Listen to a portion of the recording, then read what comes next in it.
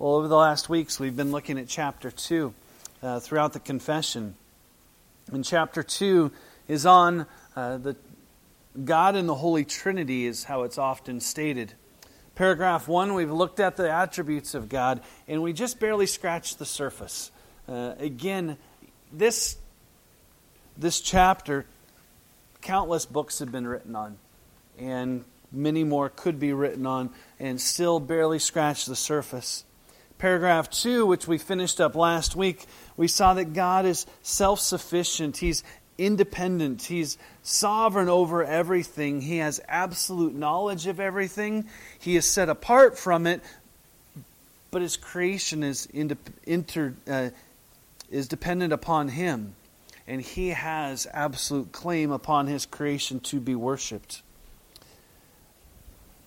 We have to start with the attributes of God. And with those attributes of God, lay a foundation to then build upon that. And as I kind of stated just a moment ago, we're beginning paragraph 3, in which we look at the Trinity. How many of you would say, I feel like I have the Trinity well figured out in my mind? I mean, if we kind of grade ourselves on a scale, often this is a doctrine that we can say, yeah, I know, but I got a lot to still learn. And I appreciated what Sam Waldron wrote in his exposition of the confession. He says this: the doctrine of the Trinity is and must forever be a divine mystery.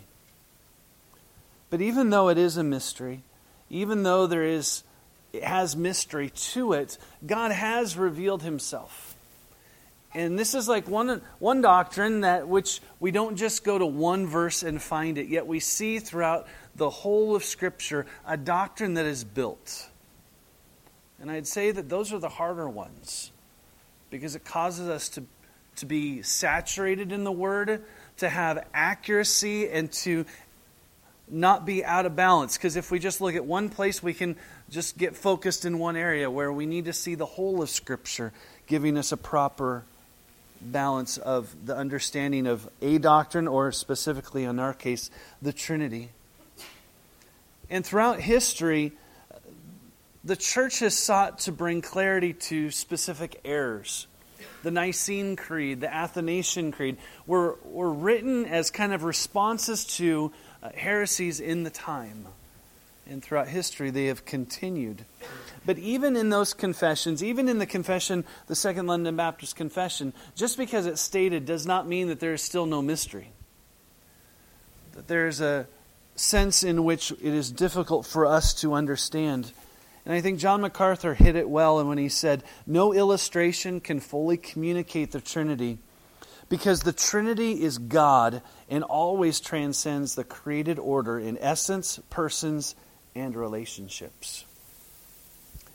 Just like in trying to fully understand the attributes of God, He transcends us. And in that same concept, in trying to understand the Trinity, is trying to understand God fully. And we're not able to.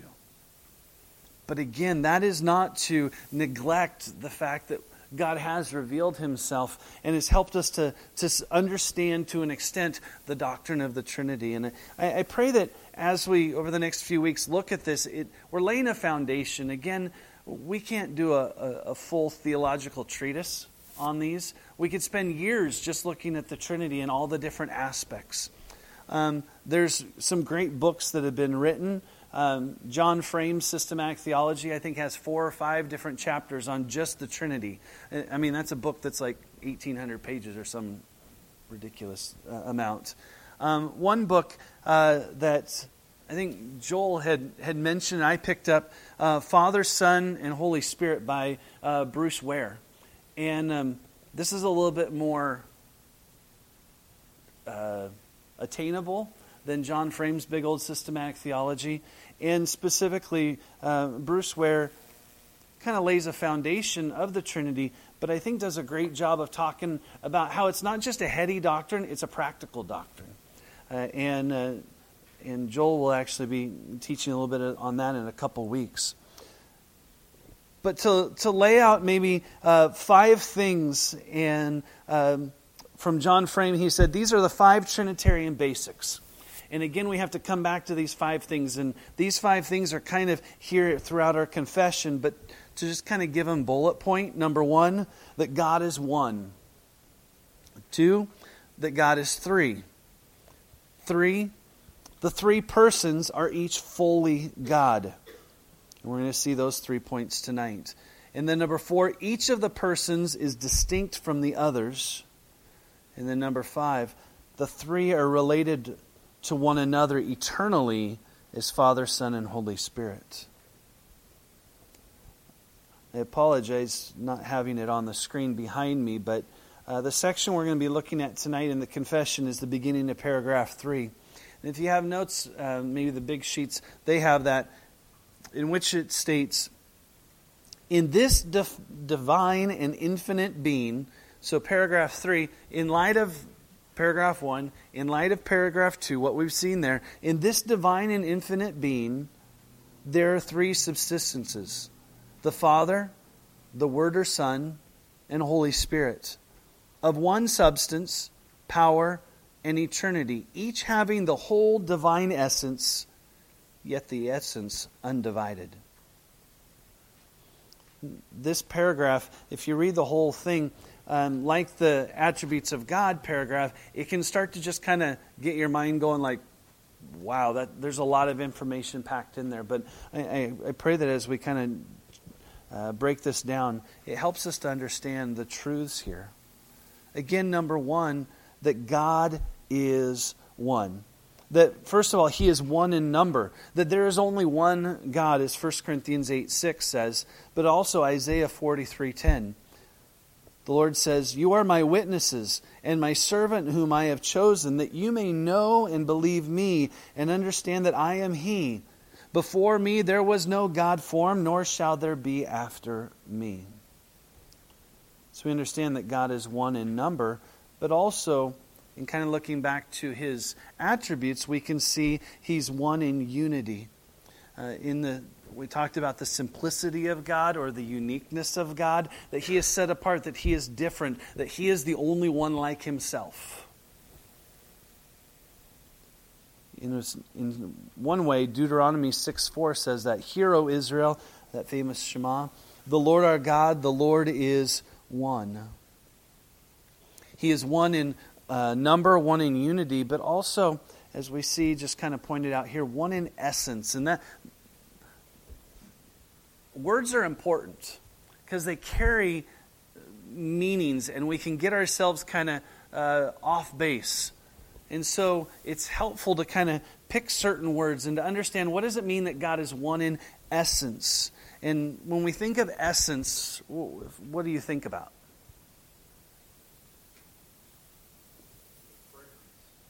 Okay. You're thinking of the smells. Yeah.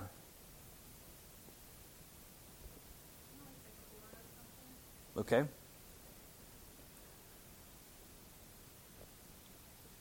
Anyone else want to? What's that? Essential? Yeah. If something is essential, it's what? Necessary? It's kind of that root, or it's that foundation. I think all of these are kind of those right around those lines. That He is one in essence, that at the foundation level, He is one. He is one in being and cannot be divided in essence. And while we hold that truth, we have to keep holding the truth that He is one in essence, that at His core being, He is in essence one. But then we understand He is also three. His essence is not divided in three, and we have to be careful, again, putting illustrations on it. You can't say His foundation is one and then there's three little branches that go off, because then we've broken up God and we've done the heresy of partialism, that He is part this and part this and part this, which makes up the whole. I think back at around St. Patrick's Day, I sent out a little video about St. Patrick's bad analogies. And there's two kind of drawn figures, and they're talking to this character who is the picture of St. Patrick, and he's trying to explain the Trinity to them. And really, when we talk about illustrations are bad to teach us the doctrine of the Trinity. Illustrations are good to teach us how the heresies of the doctrine of the Trinity come to be. Where you have the three-leaf clover, they all make up the one clover. That's partialism. Each can be divided into one part or the other. You have the sun, the light, and the heat. That would be a false view called Arianism, that the Son emanates from the Father. Arianism would be modern-day Jehovah's Witnesses, that the Son is not God the Father. He is the Son literally who has come out of the Father. And then how a man can also be a father, a son, and a brother, I think, which is modalism. That at one point in time, that one person, in one sense, is God, which is this person, and then this person, or this person. God is one, and all three of those exist at one time. The Oneness Pentecostals would hold kind of along the lines of modalism, that God does not exist in three in one, but He is one, and then transforms to be this, transforms into a different mode to be this. And we'll hit on these heresies again, but it's important to see that anytime we try to put an illustration to things, it falls short.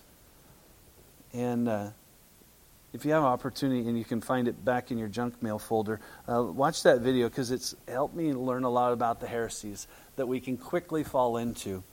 But God is one, and yet He is three. This is not the new Common Core math that's trying to switch up numbers. It's trying to help us to understand, but to remind us this, that though He is one in essence, to bring about a distinction inside that essence doesn't mean that we're dividing Him into three different. You hear that? Let me say it again. That distinction, making distinctions of the three persons of the Godhead, does not necessarily mean that we're dividing Him to be three different gods. And this is where our mind starts to struggle, because we don't quite have a category for that. We don't have a little column in our math book that fits that, because we're speaking outside of human understanding. The paragraph in the confession uses the phrase that there are three subsistences. How many of you have used that word in your vocabulary in the last month? It's not something we use very often. A synonym to that would be persons. That God is three persons. He is one in unity, but three persons. But the difficulty, especially when I talk to my kids about the Trinity, is that, okay, we're talking about three different persons. And again, that term falls short. But it's helpful for us to understand that one God, three persons, or to help us avoid that, you could use the word hypostasis. How many of you use that? Again, it's speaking of persons. It's a challenge that God, throughout the Old Testament in multiple places, there's plural nouns that are used. The word Elohim is actually plural. In several other places.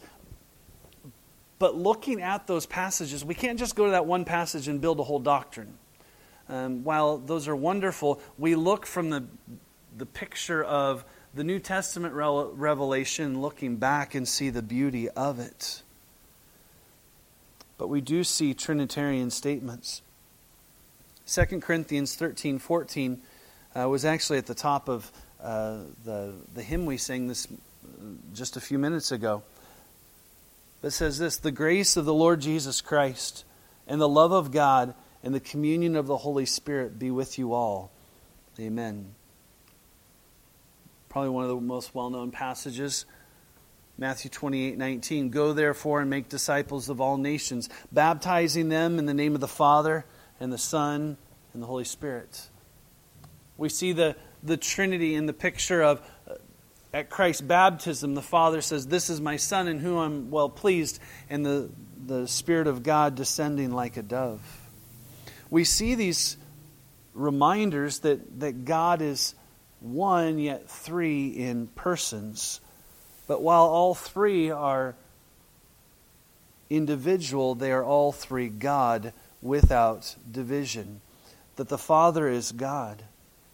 John 6:27. This is one of many passages. Do not labor for the food which perishes, but for the food which endures to everlasting life, which the Son of Man will give you, because God the Father has set His seal on Him. One of you younger kids, how does the Lord's Prayer begin? Yeah. Our Father, where? In heaven. So it helps us know that it's not our Father here on earth, but our Father in heaven. That title of Father is attributed to God. We see Him as God the Father. But we also see the second person of the Godhead being the Son is God. S-O-N. John 1:1, in the beginning was the Word, and the Word was with God, and the Word was God.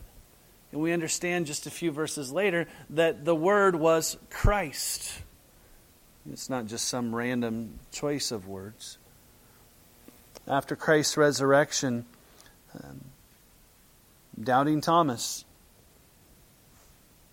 asked, Lord, is this you? And Jesus says, put your hands here, put your hands here, put your fingers here. And Thomas answered in verse 28 of John 20, answered and said to him, my Lord and my God. He's attributing deity to Christ. And does Christ rebuke him? No. Christ receives worship that was only attributed to God, and He does not rebuke. He does not rebuke Thomas. He does not rebuke the people on the triumphal entry. In Titus 2:13, looking for the blessed hope and the glorious appearing of our great God and Savior, Jesus Christ.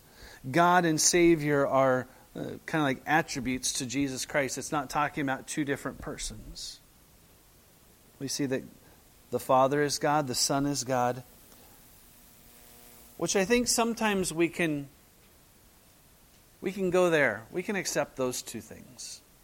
But sometimes we don't spend enough time thinking about the Spirit being God. The Spirit,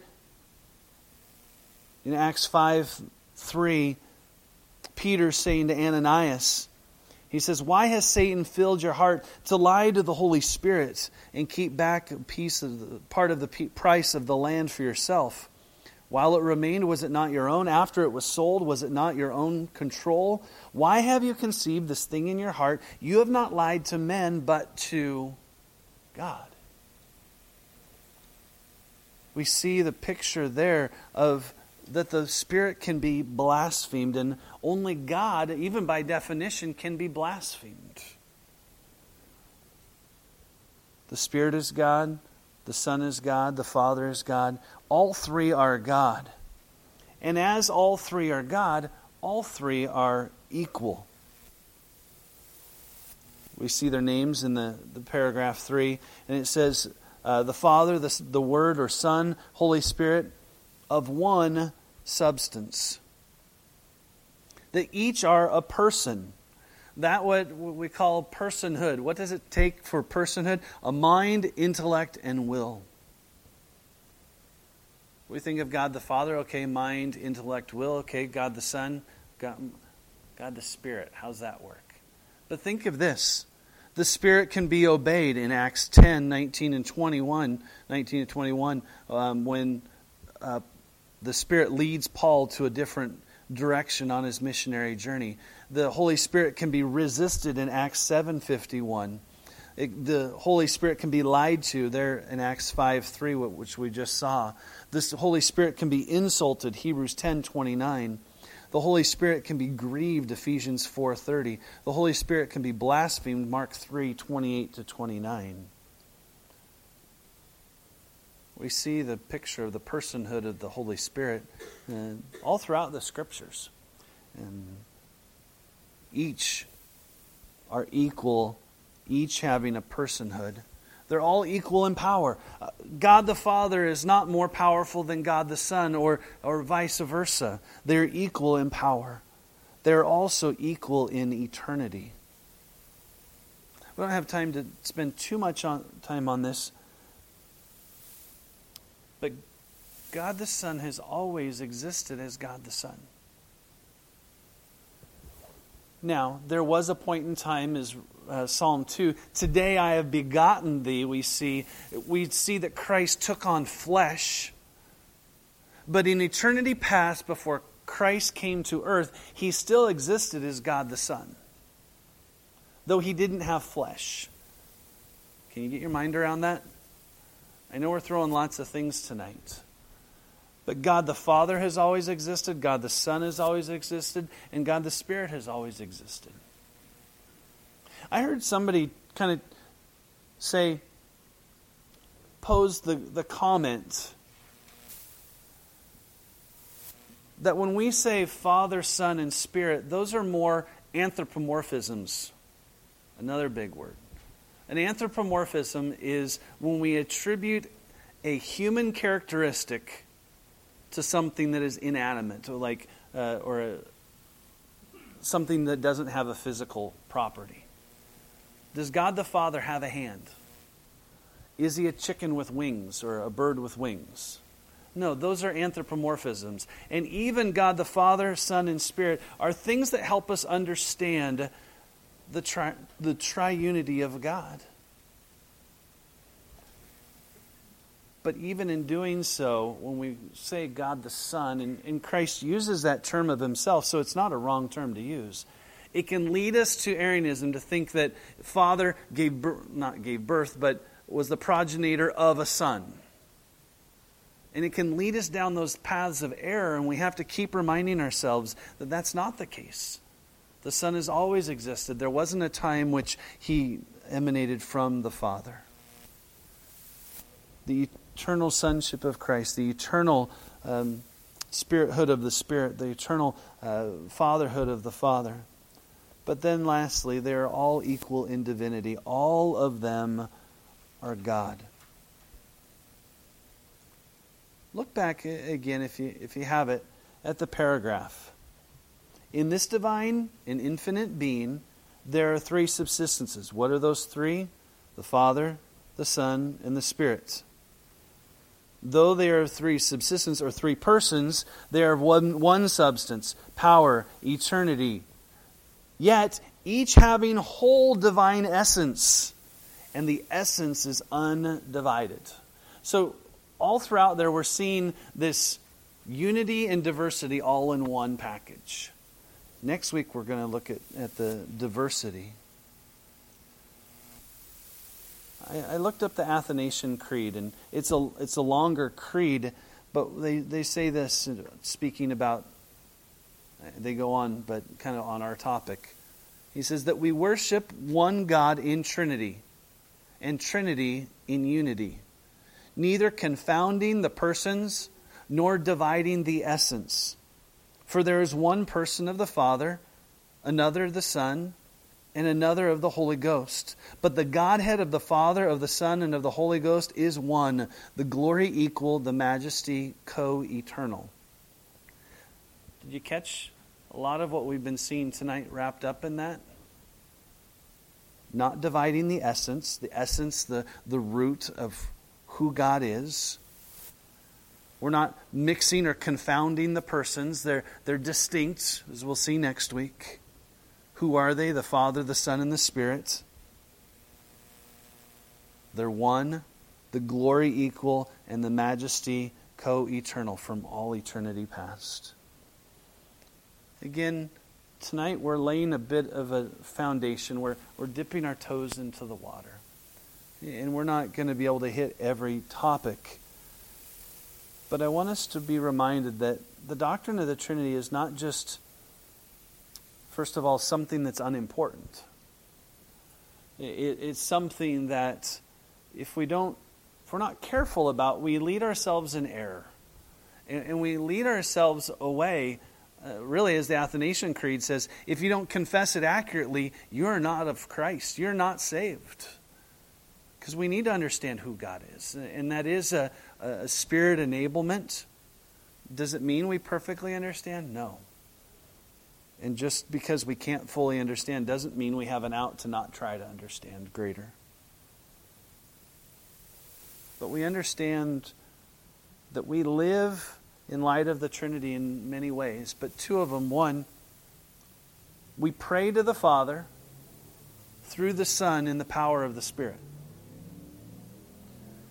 Number two, we are chosen by the Father, redeemed by the Son, and converted or regenerated by the Spirit. The three have work in both our prayer life and our life of salvation. I see those as pretty practical things. But it allows us to not just fill our minds with truth, but to understand when I'm praying, am I considering those things? When we understand that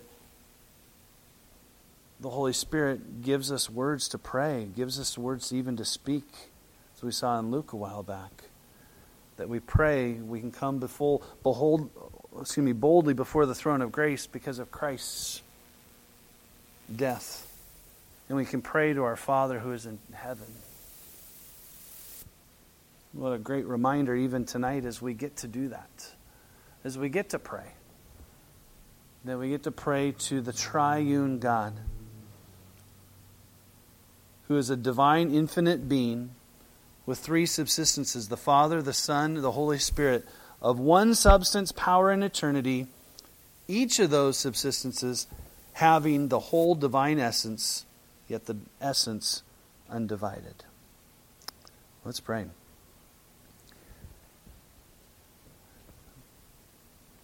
Lord, it's a lot to, even in a short amount of time, to dive into the truth of who you are, that you are the one triune God.